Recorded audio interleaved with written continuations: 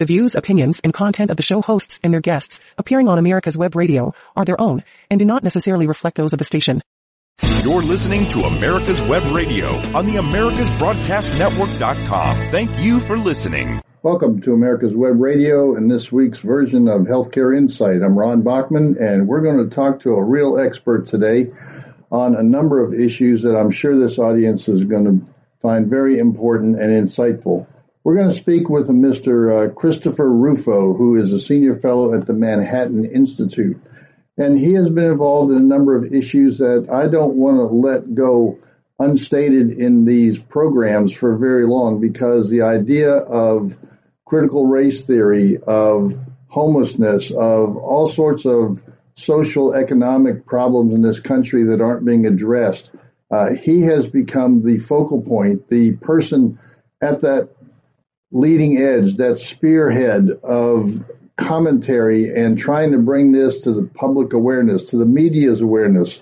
So let me first start off, because I think many in our audience, like myself, until I discovered Mr. Rufo, really may not be very familiar with him. So, Christopher, give us a little bit of background so our audience knows where you're coming from and why you've become so popular in the media and in the social media world these days. Sure. I think it's because I was really the first person to do the reporting to actually substantiate the feeling that many people had that our institutions had been captured by left-wing ideologies. This has obviously been a kind of concern for many people for a long time.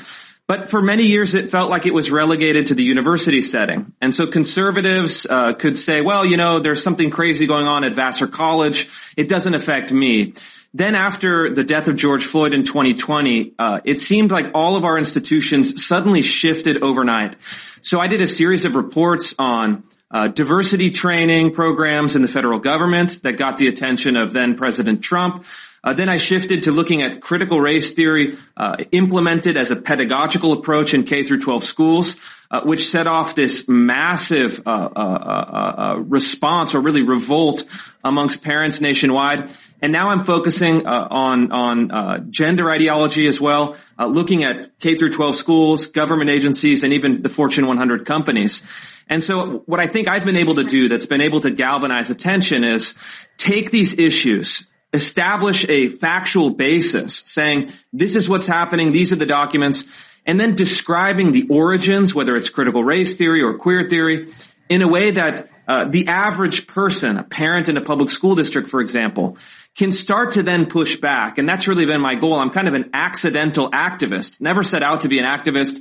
But as it turns out, I'm kind of leading this fight in many ways here in the United States. Well, praise the Lord that somebody is taking on these issues that are so important to conservative values, to family values, to the history of the United States as to where we've been, and trying to fight where some are trying to push us on the left side of the political spectrum.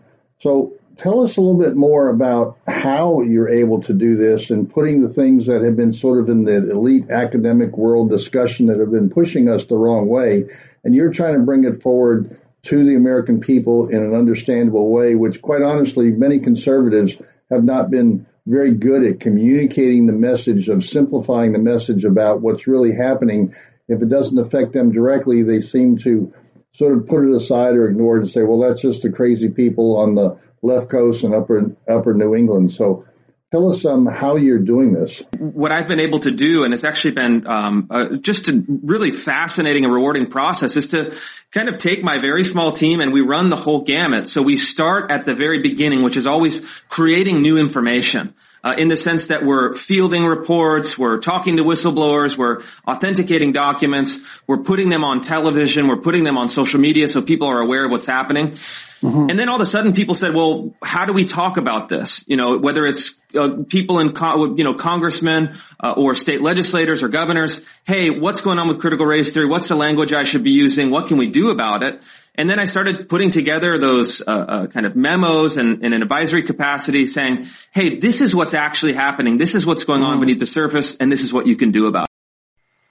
Well, I kind of feel like that you are doing what the Democrats have been doing for a long time. Hillary Clinton years ago used to set up a war room, which I believe still exists for the Democratic Party, where they get together and they come up with the messaging, the words that are so critical, and they get that out of their academia, Hollywood, New England, West Coast elite to say how should we best describe it. And they focus group test it, and then they present it to the media, who says the same thing over and over again. It's always interesting to watch cable TV and watch the CNN and MSNBC and even the mainstream media. And they use the same words over and over again. So, somebody is feeding them these words and these ideas to try to influence and structure the messaging that's going to the American public through these various mediums.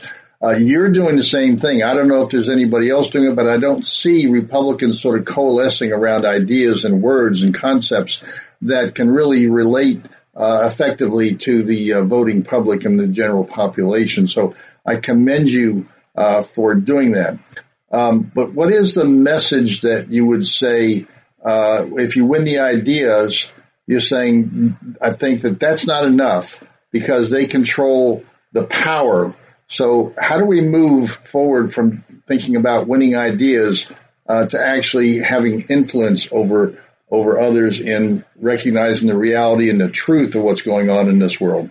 A lot of the debates that we've had in recent years kind of restrict themselves to that theoretical basis. It's almost like people who are playing politics, intellectuals, journalists, are having an Oxford-style debate, and there's this really, I think, an illusion that if you win the debate in the kind of marketplace of ideas, then your ideas will win. What I've done is I've exposed that that's actually not true. It's not how it works. It's really actually a harmful illusion, because when you have bureaucrats who have a very specific ideology that control public resources, they control the curriculum, they control human resources departments or diversity, equity, and inclusion departments. Even if you have the better ideas, they have the political power.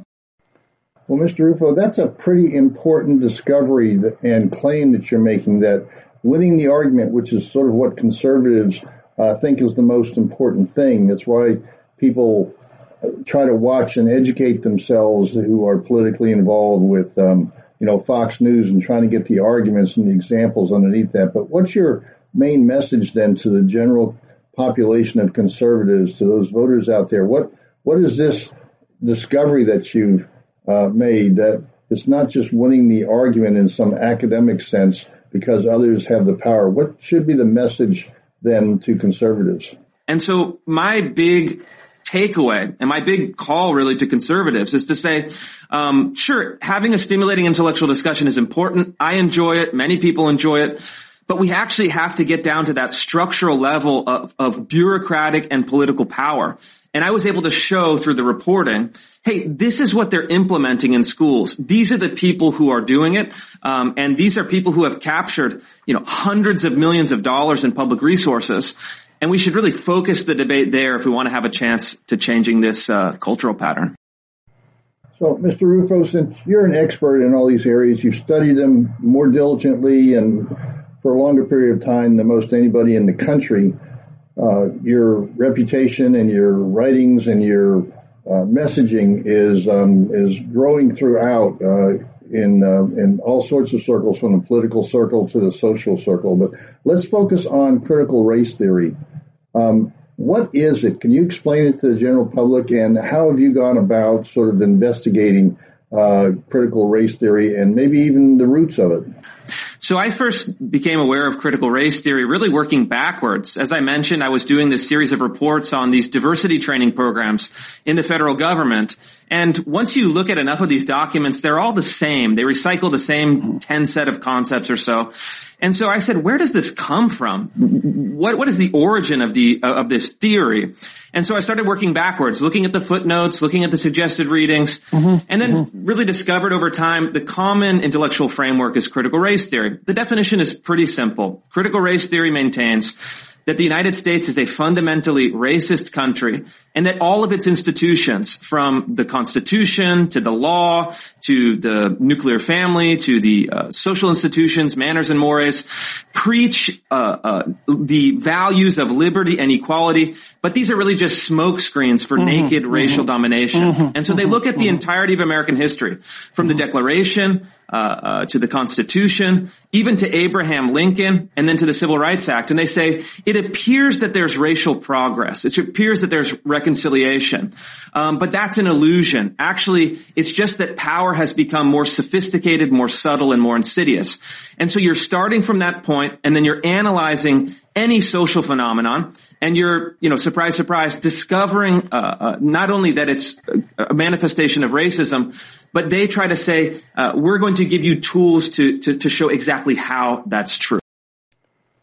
Mr. Rufo, for many of us as parents, for example, all this stuff about critical race theory and gender identity and all that seemed to come out of the blue. All of a sudden, it's in the media, it's being exposed. We're finding teachers are bringing stuff in the classroom, teaching our young children things that we never thought would be taught in schools, because when we were going to school, you couldn't get in recess or gym because you had to focus on, the core subjects. And now we got all this other stuff being taught. So how did this happen? Who started this whole process? What's the roots of all this from your research? Sure. So the critical race theory, the godfather of critical race theory, was a black Harvard law professor named Derek Bell, who was hired as the first full-time black law professor at Harvard in the late 1960s. And Bell is a really fascinating person. He set the tone of critical race theory. It's an ideology of extreme cynicism, a kind of negative philosophy, a kind of negation-based philosophy. And he cultivated a network of young students. He was a very charismatic figure. So you've discovered the beginnings of critical race theory at Harvard with this Derek Bell. Can you give us a little bit more background and history of what he was doing at Harvard and how this whole idea kind of grew and expanded so that we're kind of surprised by it today when we see it in our schools and our institutions and even our businesses? And Derek Bell's innovation was bringing this really acidic, this really kind of solvent political philosophy. He was the first person to really weaponize identity politics in the elite institution. He was famous not for his legal scholarship, but actually famous for his political and campus activism. He would do things like write law review papers where he would fantasize about black law professors and the president of his university getting assassinated.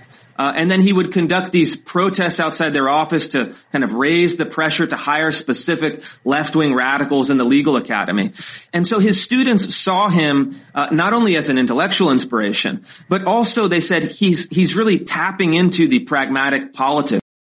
Wow, this is fascinating to me to find out the core and the individual responsible, the institution responsible for bringing the kind of radicalism to the entire country. And it doesn't surprise me in many ways that original start was at Harvard, the bastion of liberalism and the organization that has been expounding left-wing ideology for a long time.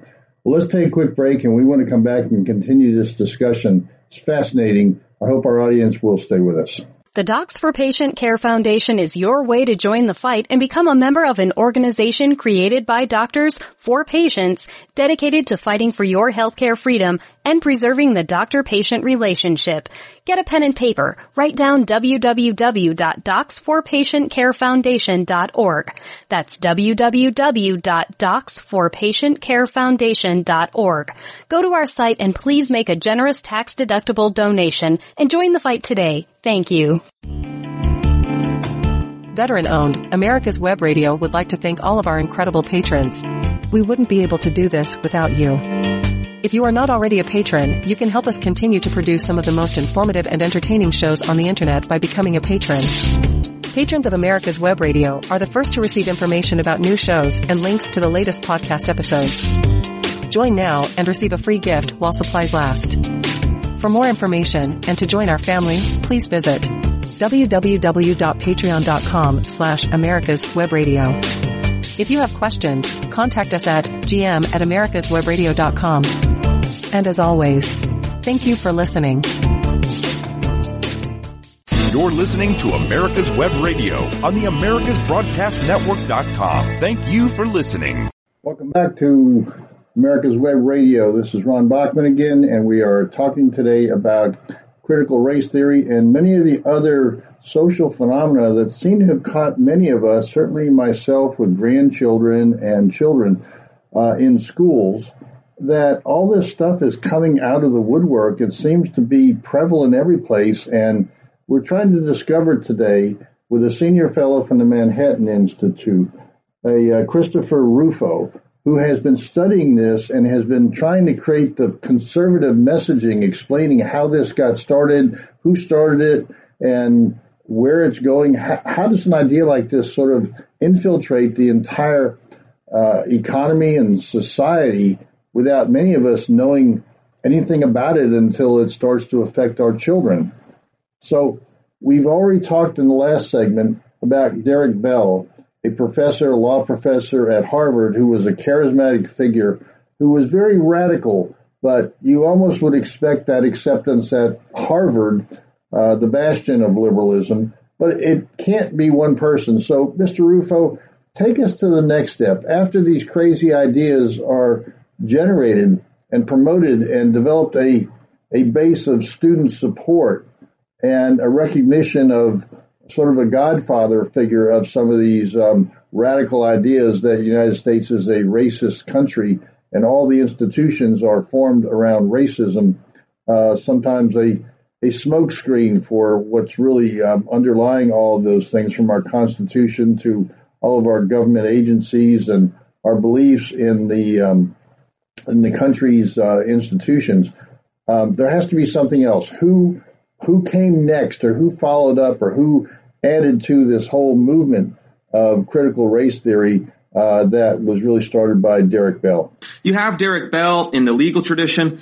The other person that I think is really essential for them, someone that they cite over and over in their big red book of critical race theory, is Antonio Gramsci. And because what they wanted was not just Derek Bell, who had this kind of cynical and pessimistic philosophy that didn't seem to have much practical application beyond the campus. And so they bring in Gramsci, of course, who talks about how in order to win the battle of ideas, in order to have influence over the kind of economic and political base of a society, you want to infiltrate and then shift those mechanisms and institutions of cultural production and cultural patterning. And so they take Derek Bell, kind of radical racialist philosophy. They take his identity politics and office politics, and then they graft onto it this kind of Marxian or Gramscian anthropology, and then also the Gramscian tactic of trying to then gain influence by getting into corporations, into schools, into other parts of the academy. And on that front, I think they've been remarkably successful.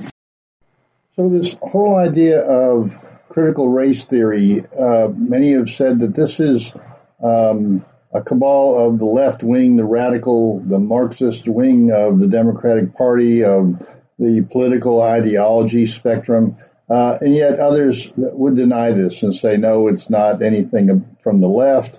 It's just, trying to give a truer history and picture of the history of the United States. So what's your feeling? We had sort of the Black national movement years ago that kind of failed. We've got the Black Lives Matter movement that's going on today. We've got Antifa. We've got all these groups. Is this really a left-wing radical challenge, revolution, if you will, to the basic core principles of the United States? And so the critical race theorists, they say we're inspired by the Black nationalist movements because we share in some sense the same goals. We want to have a kind of total overturning of society. We want to move away from capitalism. We want to move away from individual rights. We want to move away from a kind of unfettered First Amendment free speech. And we want to have a kind of collectivist and racially egalitarian society in which the scales are balanced based on group identity. Okay, so let's continue this because I think it's absolutely fascinating, and I hope our audience is finding it as fascinating as I am, to take an idea, a radical idea that started in Harvard with a few students and a professor who's an activist, how that idea sort of spreads throughout the country and almost becomes accepted by so many corners of our society, from the media to Hollywood to the New York elite to the West Coast. How's this, and even into the South and into the Midwest? How is this happening? That's the story that I'm trying to develop here from your expertise and analysis. So what did they do next? Because they had an idea, but they had some failures in the 1960s of promoting black nationalism. But where did they go next with these ideas? But what they found and discovered is that the, throwing hand grenades at the police in Oakland, California is not going to overturn an advanced industrial society like the United States. So they said, what do we have? Well, we have access to elite institutions. We have a way of playing institutional politics that we learned from Derek Bell. You can essentially bully, shame, and pressure people using all of those tactics of identity politics to really get what you want. So why don't we just do that at scale? Why don't we use our position, our prestige, our institutional power within these places to then bring forth and legitimize some of those more radical ideas that you might get from, let's say, Eldridge Cleaver or Angela Davis in the 1960s. So now this group with this radical ideology that they've been promoting basically out of Harvard, as you said, but then this cancer seems to be spreading across the country in various ways. So how do they then move? What was their philosophy about moving then into areas like education? How did that work? And they say, we started as a legal discipline, but actually our greatest strength is in education. Mm-hmm. And so they built up this entire pedagogy, and they said to change the world, again, like any left-wing revolutionary has said for the last 100 and odd years, you have to change how children are taught. And so the critical race theorists were very focused on building a pedagogy. And so these are the ideas: systemic racism, whiteness, white privilege, intersectionality, etc. These kind of core set of ideas that are now ubiquitous. At one time were really marginal academic ideas, limited to just very few of these scholars and intellectuals. So, Mr. Rufo, give us a summary then of what we've been talking about in your interpretation of the critical race theory ideology, if you will. What are they pushing? What do they want? How do you really describe their connection to Marxism? But I think when critical race theory kind of brass tacks, when it comes down to it, it's much more a direct Marxist revolutionary, even almost a materialistic philosophy, because they take as the basis what they really want is a total leveling of society. And when they're grasping around for solutions, that's where I think you can really get to the crux of what critical race theory is. You take that old Marxist framework of oppressor and oppressed to kind of war between the classes. You substitute racial categories for economic categories. So they say the history of the United States is not the history of the rich oppressing the poor, although it is in part, but it's really a history of whiteness and blackness struggle between these two racial forces. Okay, Mr. Rufo, so you clearly made the connection between critical race theory as another sort of arrow in the quiver of the Marxists, and that's one of the ways they're trying to push their ideology. So what is it that they want? And so what do they want? You kind of read, you say, okay, let's say we even buy into your premise. What would you want? They want to overturn capitalism. They think they really think of whiteness and property as synonymous and mutually reinforcing. So unless you have the equality of property, the equality of wealth, you're always going to have a kind of racially based inequality, because into our system of rights, into our system of private property, into our system of free exchange is embedded a racialist and really racially oppressive notion of whiteness. They're inseparable. They also think that some of those key constitutional pillars or the key pillars of the Bill of Rights, such as free speech, encourages or allows racial domination. So you need to have really a regulator or a state power to suppress the speech of people who would use it to reinforce that system of racial domination. So if the whole society and all the institutions are so racially motivated, how do they explain the ideas of the Civil War freeing slavery, of the 14th Amendment, of the Civil Rights Movement, of greater opportunity, and the way laws have been changed to sort of be more inclusive of the minority community? And even the 14th Amendment, and then but to a lesser extent, the Civil Rights Act of 1964, they say, no, a lot of hand waving. Derek Bell famously said that, Lincoln didn't, free the slaves in order to advance racial justice. And the 14th Amendment was really a kind of fake, a fake expression of equality, all the way leading up even to the 1964 Civil Rights Act, to desegregation. And so what do they want? They really want a focused state power. Okay, so let me jump in here. They want a focused state power, call it socialism, and to the extreme Marxism, communism. Do they have examples of where they think this is going to go, or ideal examples of how this has worked in other parts of the world or in other times of history?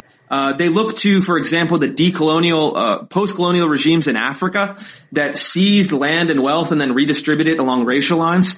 That was one of their inspirations in the 1990s. And so when you put all these elements together, you're really getting the end of the constitutional system.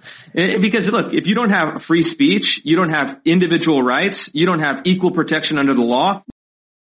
Yeah, I apologize for jumping in here, but as I hear all this intellectual, theoretical, let's get rid of free speech, let's get rid of property rights, let's get rid of the Constitution and try to equalize everybody, and they take a look at, examples in post-colonial Africa as being successful, and I don't see that. What is it that they think is going to happen? What's the alternatives that they're proposing, if any? How do you counter what may seem on the surface sort of a rational idea? Yeah, there's been dominance of one group over another. That's been the history of mankind from the beginning. There's always somebody who's more powerful or richer or has more position, has access to military control, has access to legal control. That's just the history of humankind. And this pie in the sky theory to overturn everything, to go to what? What's the practical solution argument? But the question is, okay, let's actually get down to the implementation. Let's get down into the practical unfolding of this historical experience. You start from a starting point, let's say around the American founding, where human slavery, for example, was a universal throughout space and time up until that point. And the Declaration of Independence was a radical egalitarian document, an attempt to raise human civilization up from a kind of morass, up from a kind of world of where this kind of domination was accepted. Did they transform every element in society in a single generation? No. But did they make significant progress towards those Republican values that they espoused? Absolutely they did. And so if you look at American history from that perspective, where you have the tragic nature of man, the tragic nature of society, you have these people entering into a historical moment in which the world looked very bleak in a lot of ways. They're bringing that level of civilization, I think, undoubtedly upward.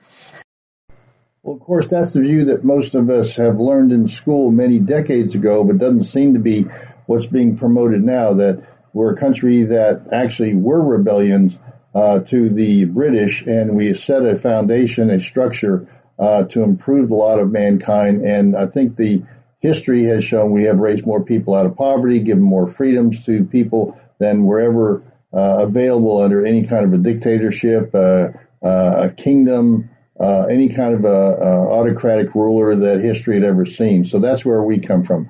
Well, let's take a quick break, and I want to come back and continue to focus in on the issues that are affecting our education system, whether it's critical race theory or some of these other radical ideas. Hey folks, this is Victor with the On Point with Victor show. Make sure you listen every Tuesday 1 to 2, only right here on America's Web Radio, the On Point with Victor show. Remember folks, I'm not angry, I'm just right. And you can find out why every Tuesday from 1 to 2, the On Point with Victor show, only right here on America's Web Radio. If you love classic cars, you're going to want to listen to the Classic Car Show with Tom Cox and Richard Lentinello on America's Web Radio. Live every Saturday at 9 a.m. Eastern at americaswebradio.com or on demand on your favorite podcast app. You're listening to America's Web Radio on the AmericasBroadcastNetwork.com. Thank you for listening. Welcome back to America's Web Radio. We're continuing with our discussion of a senior fellow from the Manhattan Institute, Mr. Rufo, who is talking about critical race theory, the growth of socialism/Marxism into the American education system, and giving us an overview and a historical perspective of how this happened so quickly, or at least we thought it happened quickly, but it has been growing for some time.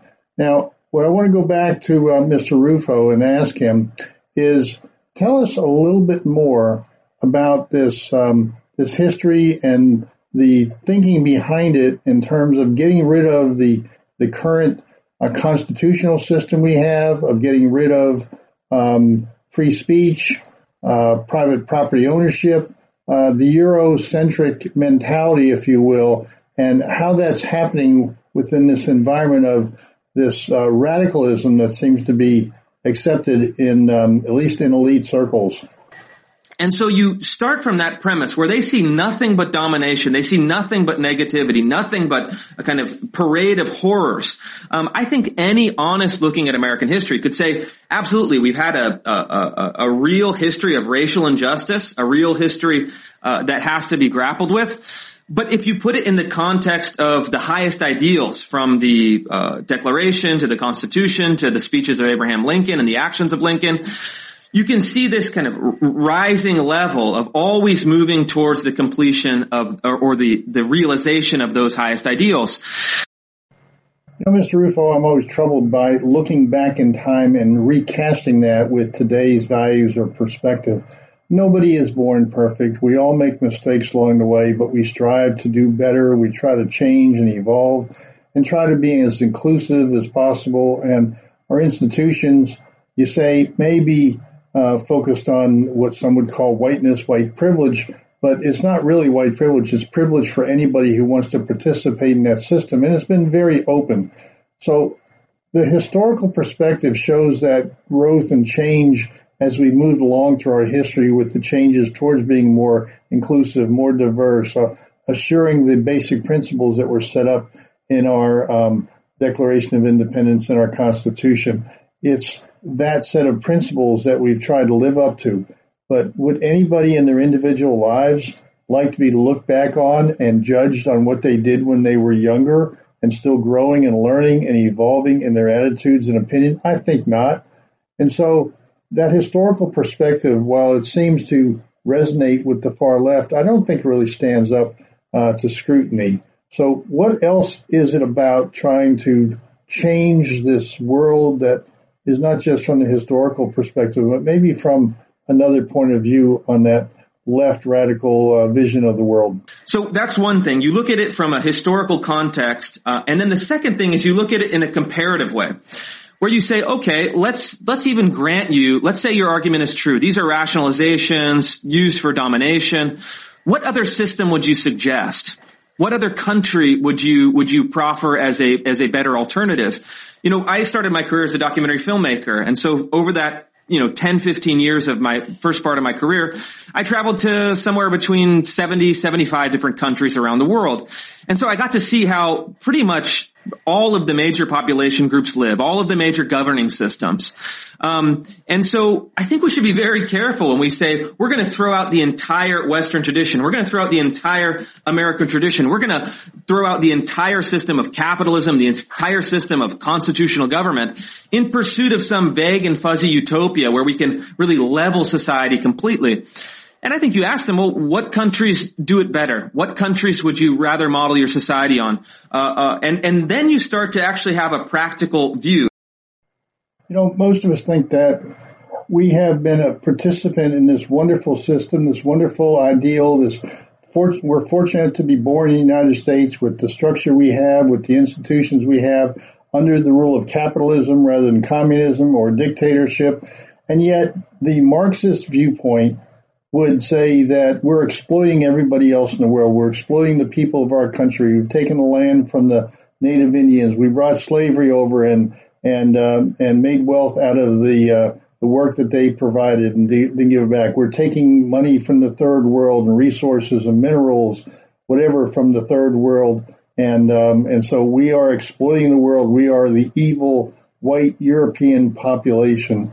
So that's the Marxist viewpoint, and they continue to make it over and over again, so that it has seemed to be like, the narrative that's been picked up by so many places in our own institutions that they're saying are racist, whether it's the media or Hollywood or politicians on the left and then Democratic Party. So how does that resonate with this ideal utopian world that is proposed versus the practical world that we live in? This is not just a textbook experiment of getting rid of a country and the Constitution. It's going to have real ramifications, isn't it?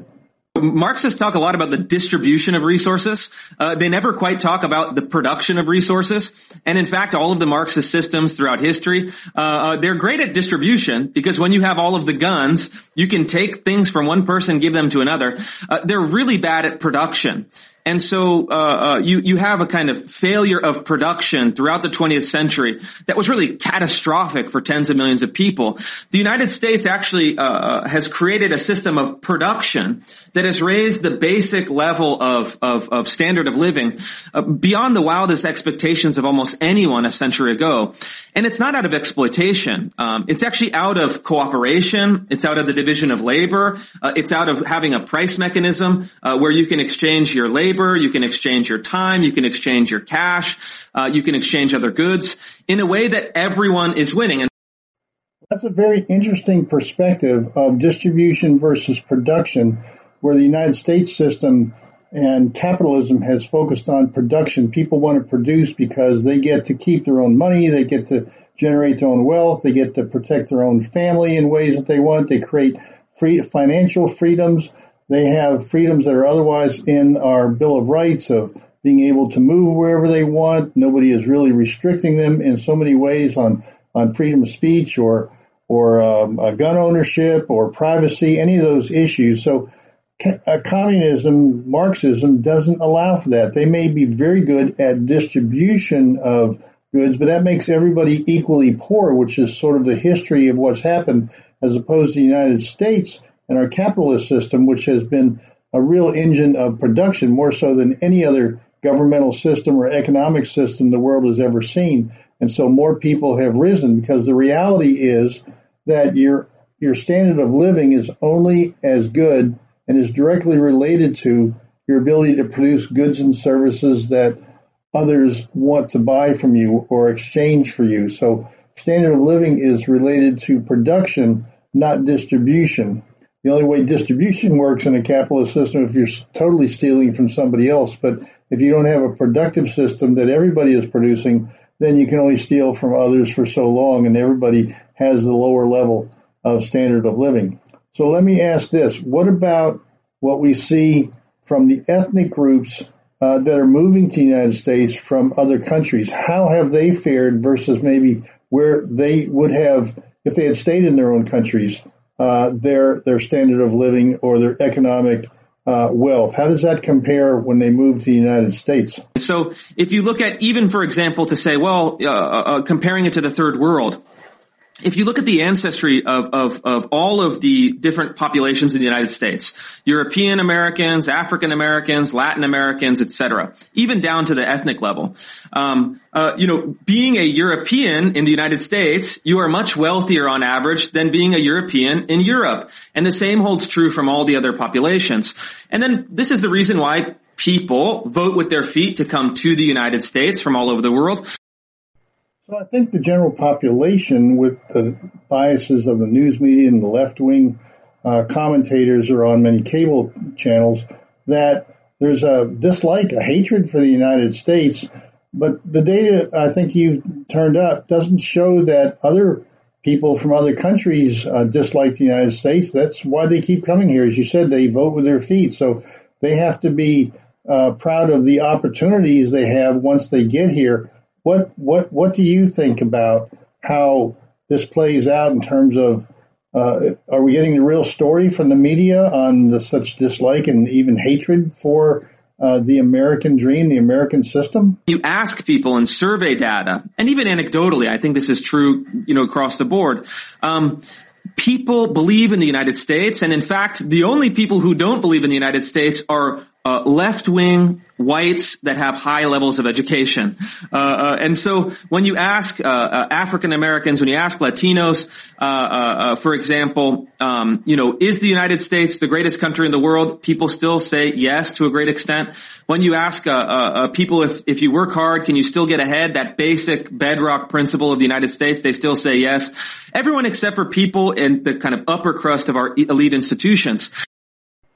Okay, Mr. Rufo, what you're saying is most people still believe in America. They believe in the American dream, except for this small group of elites in the Harvards of the world, or the people who think they're so much above everybody else, and they probably have enough wealth that none of this really affects them. So they have this white guilt, if you will. Well, what does that show? Let's get back to the critical race theory. What does this show about our educational system that the far left ideology, Marxist, wants to take over and educate our kids so that they come up with more of an acceptance of Marxism? So the critical race theory is a part of that. How does that fit into your analysis? And the same thing holds true when you talk about critical race theory. Manhattan Institute did a poll, for example, asking parents, white parents, black parents, Asian parents, Latino parents, do you think public schools should be teaching that the United States is systemically racist? Do you think public schools should be teaching the doctrine of white privilege? Every group, black, white, Asian, and Latino, they all said no, we don't want this in our schools. Okay, so if all these groups don't want it in the school, but we know it's getting in there and is like a cancer growing in there, how have the Marxists sort of made that happen? How have they argued to actually put this in? What's their viewpoint that seems to be resonating with far too many school boards and teachers? How do they think about overcoming the fact that there is almost universal opposition from every subgroup? And so the Marxists and then the critical race theorists have to develop this really sophisticated and almost absurd idea of false consciousness. Mm-hmm. And they're saying, the working class in the United States, the racial minority in the United States, all of the people who we know are oppressed, just as oppressed as they were under Jim Crow, just as oppressed as they were under slavery. They actually make this argument, which is just so absurd. They're really truly oppressed. They just don't know it. And it's up to us to explain it to them. And even if they don't agree with us, we're going to change the entire society on their behalf. So I think, as you describe what's actually happening out there, I happen to agree. I hope most of our audience does agree or is now seeing the light if they weren't thinking about this otherwise, is that the hypocrisy of what is being done for the benefit of people in actuality is for the consolidation of power for a few who are promoting as if they're trying to help the masses, but they're really just helping themselves. So talk about that aspect of this elite group saying, well, I'm just going to do it for the poor people, the minorities. I'm going to help benefit them when, in fact, they're just benefiting themselves. A kind of hypocrisy of critical race theory is that these are the most privileged people in the world, the most privileged people in human history to a great extent, regardless of racial background, trying to impose their ideology on working class people of all different racial backgrounds who reject it. Well, we're running out of time for this segment, so let me stop you there. We'll go to a commercial break, and we'll be right back and complete these thoughts and understanding of critical race theory and what the Marxists are really doing to our world and our economy and our country. Ladies and gentlemen, boys and girls of all ages, join me, Roger B., every Tuesday at 1400 hours right here on America's Web Radio for the Locked and Loaded Show. We will talk about guns, weapons, ammo, gun accessories, prepping, and so much more. So be sure to join us every Tuesday at 1400 or 2 p.m. for Locked and Loaded on America's Web Radio. If you have lost a loved one and were left with a firearms collection and are not sure how to dispose of them safely, or you may have firearms you no longer want, this message is for you. I am a licensed FFL firearms dealer in the state of Florida, specializing in estate firearm purchases. It is very important that all firearm transactions be handled according to state and federal laws.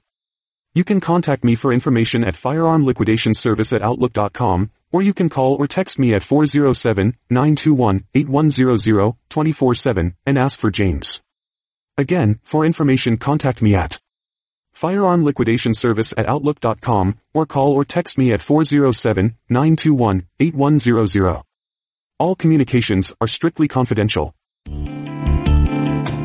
Veteran-owned, America's Web Radio would like to thank all of our incredible patrons. We wouldn't be able to do this without you. If you are not already a patron, you can help us continue to produce some of the most informative and entertaining shows on the internet by becoming a patron. Patrons of America's Web Radio are the first to receive information about new shows and links to the latest podcast episodes. Join now and receive a free gift while supplies last. For more information and to join our family, please visit www.patreon.com/americaswebradio. If you have questions, contact us at gm@americaswebradio.com. And as always, thank you for listening. You're listening to America's Web Radio on the AmericasBroadcastNetwork.com. Thank you for listening. Welcome back to America's Web Radio for this final segment this week.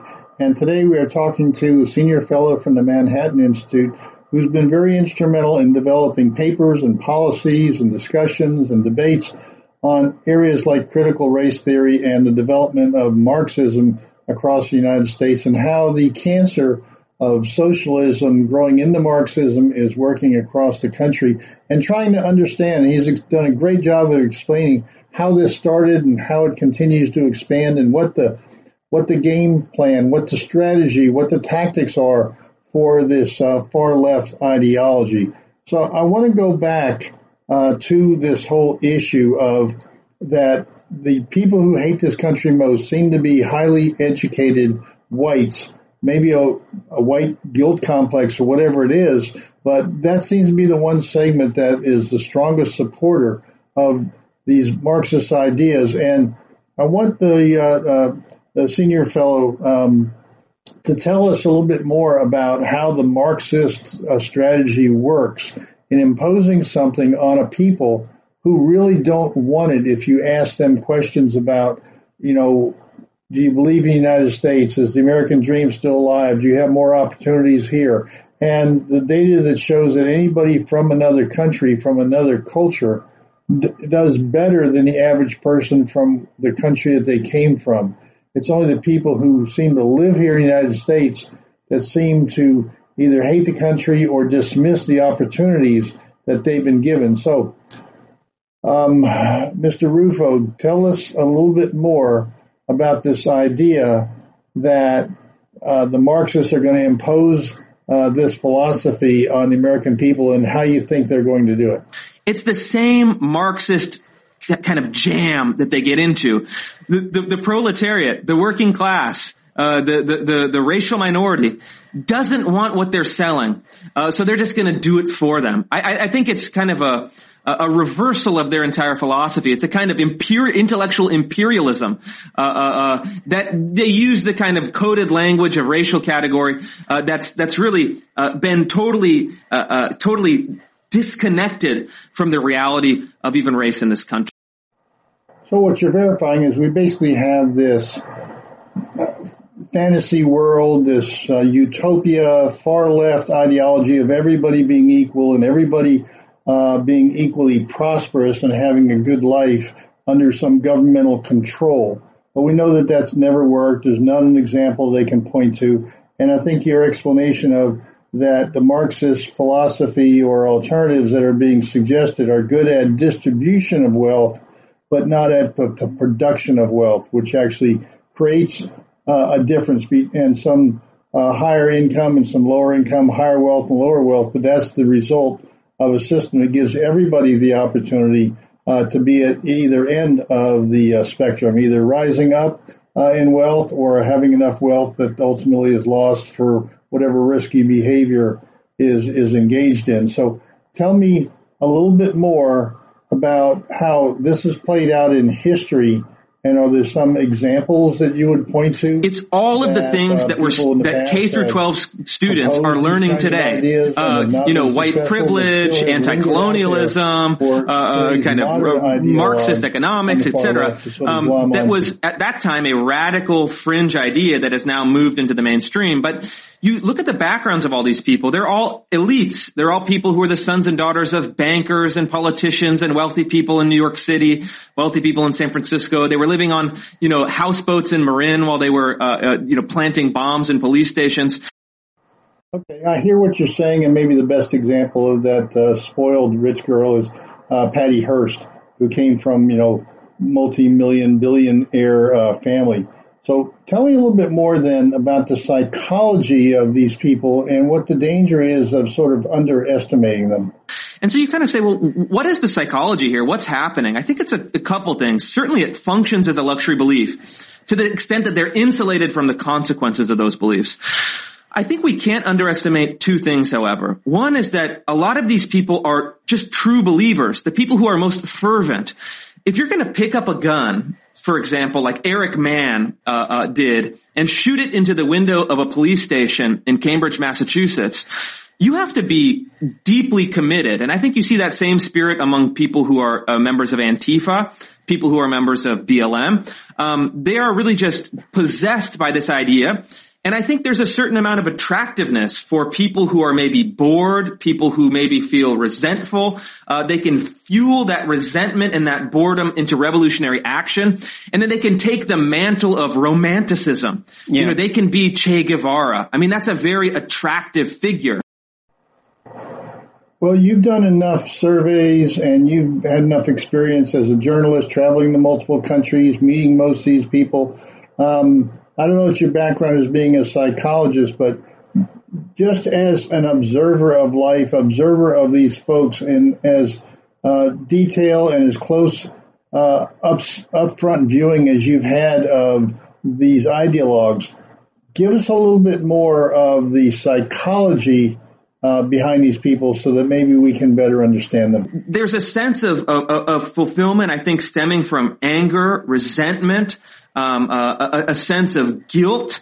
You have this complex web of emotions that are then manipulated by media, manipulated by activists, manipulated by other leadership. And so there's that latent. I think there's also a sense among people, look, these are my peers. I have a lead education. I've traveled in those circles. I've lived in those cities. There's a sense, I think, among many of my peers in a way, especially the ones who are left. And I was on the left for many years, kind of graduated rightward over time. There's a sense that that they don't deserve it. There's a deep sense of inferiority. So I think I understand what you're saying about people who have privilege. They feel guilty about it. They have even a sense of inferiority, whether they will admit that or not. And so they're trying to virtue signal to the world and to their friends and to their associates that they're compassionate towards others when in fact they're really not. They're just trying to offload their own guilt. So what should people who might have that feeling, how should they redirect their energy, their efforts, their time, talent, and treasures, if you will, to more productively help society as opposed to voting in a kind of destruction of society? It's sort of a internal suicide that they're proposing it, or at least casually accepting because they don't think it's going to affect them, but it's affecting and hurting so many people at the lower end that they propose to be helping. What should they really be doing? Even people who come from wealthy backgrounds, there's a tremendous pressure, right? If you're born to that level of privilege, it's very difficult to maybe exceed your family. In the past, though, we had a kind of paternal structure where you're saying, hey, even you're kind of wayward son of a wealthy family, you have to come into the fold. You have to be a good steward of these resources. You have to, build libraries. You have to build the opera house. You have to do great works that show that you can assume the responsibility of this wealth and prestige and then really provide it back to the community in a substantial way. So what you're saying is that people who have benefited from a system that they've grown up in or moved to, that they share that time, treasure, and talent, in particular at the end of their lives, the talent and, the treasures that they've accumulated, how best to share that, how best to be a good steward of those funds rather than just accumulating. You can't take it into the hereafter. So many of those people, instead of sharing the wealth that they have and finding a way to productively use that to help people, they take and just writing checks as opposed to being more actively involved in something that they can believe in, seems to be where you are at. So tell me a little bit more about that perspective of what wealthy people, truly wealthy people, the Bill Gates, the people, Amazon and Tesla, all those owners and developers, Elon Musk, what should they really be doing with the kind of super wealth that they've created? That's very difficult. It's much easier to, put on the keffiyeh, march at a BLM protest and then, run a family foundation writing checks to a bunch of useless nonprofits. You get the status, you get the prestige, you get the love, you get the identity as a kind of class traitor, but it's an adolescent posture of rebellion from a generation that refuses to grow up and become a father, let's say, or become a mother, become a kind of matriarch figure. And so you have these permanent children that are in eternal revolution against their parents, that for them are symbolically represented in this society. And they feel like they can stuff that feeling or satisfy that feeling with these kind of the sugar high of revolution by play acting. But it deals tremendous damage to real people. Many people in the audience listening might think that you are unfairly psychoanalyzing people on the left, but the reality is that's where you came from. You had these thoughts. You understand the perspective of the left from your own thinking and your own ultimate evolution. Tell us a little bit about that, because I think that really adds a lot of weight to your commentary and your ideas and opinions. And, the reason I'm a conservative, as opposed to where I started 10, 15 years ago as a kind of on the far left, is that I saw in the international context in many places what happens when these ideas take hold. But I also I even spent 5 years in 3 of America's poorest cities observing these communities. The theory of systemic racism, white privilege, intersectionality, etc., all the solutions that they proffer are very good if you want to achieve social status and position in an Ivy League university. They're disastrous once they trickle down or are imposed on poor people of any racial background. And so this feeling, this psychological profile, I think is one of the most important things of our time, and why people on the left have furiously kind of rejected it and in a deranged way lashed out against it, because you're calling them to responsibility. Well, let me wrap up this week's program by asking you, there's got to be a lot of frustration where you've seen the light, you were liberal, you became more conservative because you saw the disastrous impact that the far left ideology, the socialist and Marxist certainly, impact on the average American, the lower socioeconomic from middle class on down, and how it really destroys those people, but it gives power to those people who are saying they're there to help others. So give us a wrap up on what your feeling is about this whole movement of Marxism. I can't spend any more time with these phony people, with these people who are the sons and daughters of immense privilege that are playing revolutionary, trying to impose a set of ideas that I know out of my own observation in all the countries around the world, as well as spending significant time in the poorest places in the United States, lead to nothing but disaster.